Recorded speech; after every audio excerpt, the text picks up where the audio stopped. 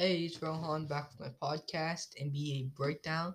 And this episode, we're going to be breaking down the Mavericks versus Bucks game. Um, so, I'll start off with some good things the Mavericks did. They had Luka have a great game. Tim Hardaway Jr. had a great game. Luka had 28, 9, and 13. 9 rebounds, 13 assists. And then Tim Hardaway Jr., 22.6 rebounds. It's great. He was also had a great three-point shooting night, 4 for 9. Um, Other things the Mavericks did well. They shot pretty well, 46%. Uh, mm, and they also blocked a lot of shots, 6 blocked shots. Porzingis and James Johnson were responsible for 4 of them, with 2 apiece, and then Willie Cauley-Stein and Tim Hardaway Jr. 1 apiece. Um, yeah. So,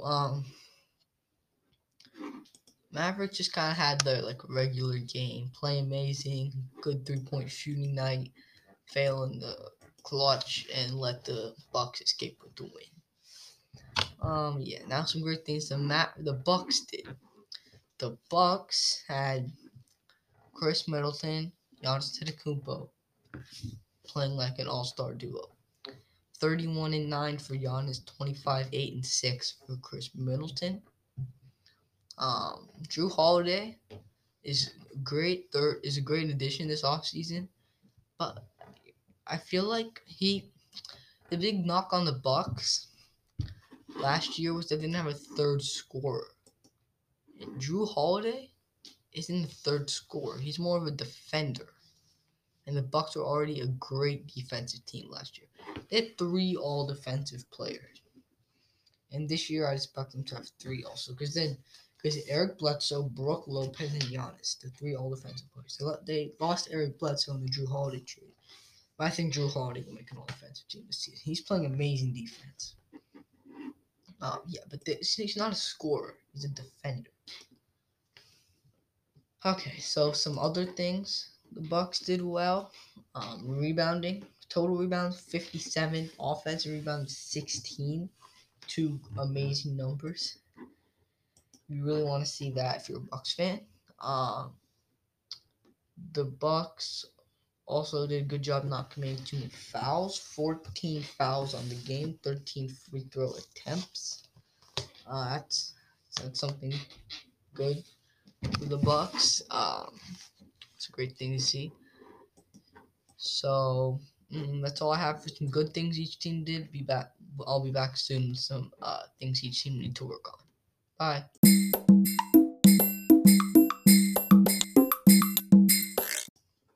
Alright, I'm back. Now we're going to talk about the things each team needed to work on. So for the Bucks, free throw shooting, 48%. 48. You can't shoot 48% from the free throw. I mean, the main cause of that was Giannis. What was his free throw shooting stat? His final, he went 1 for 10. 1 for 10. So on non-Giannis free throws, the Bucks did pretty well. They were 11 for 15 on non-Giannis free throws. That's good. It was mainly just Giannis that ran the entire team's percentage now. So free throw shooting. They would have had a comfortable win if they had made just a couple more of their free throws. If they made all their free throws, they would have had a 22-point win, a blowout win basically. Instead, it came down to the wire. Came down to some clutch free throws, and Chris Middleton knocked them down. Brook Lopez knocked down one of them, missed the last one, but it didn't matter.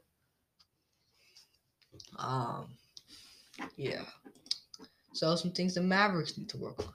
Free throw shooting also, 6 for 13.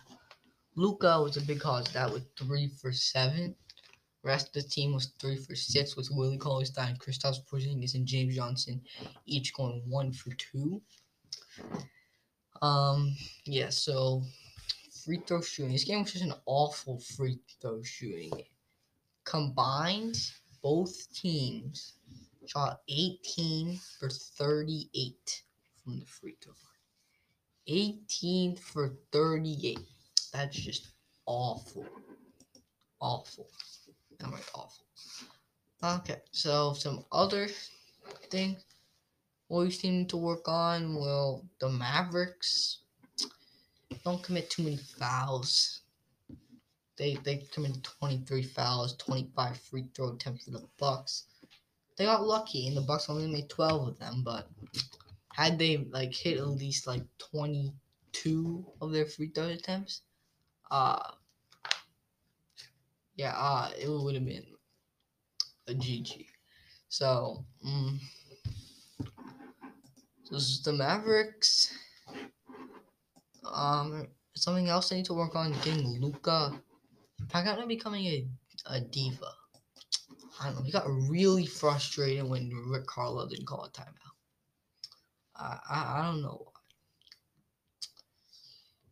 It's just not good. You don't want your star player to get frustrated. Just let it go. Keep going. Luka 1 for 7 3-point shooting and 3 for 7 free throws. That's not good. He also committed 4 fouls and had 3 turnovers. Yeah, but Giannis had 5 turnovers at halftime for the Bucks. And that's all I have for this game. I'll see you in the next episode. Bye.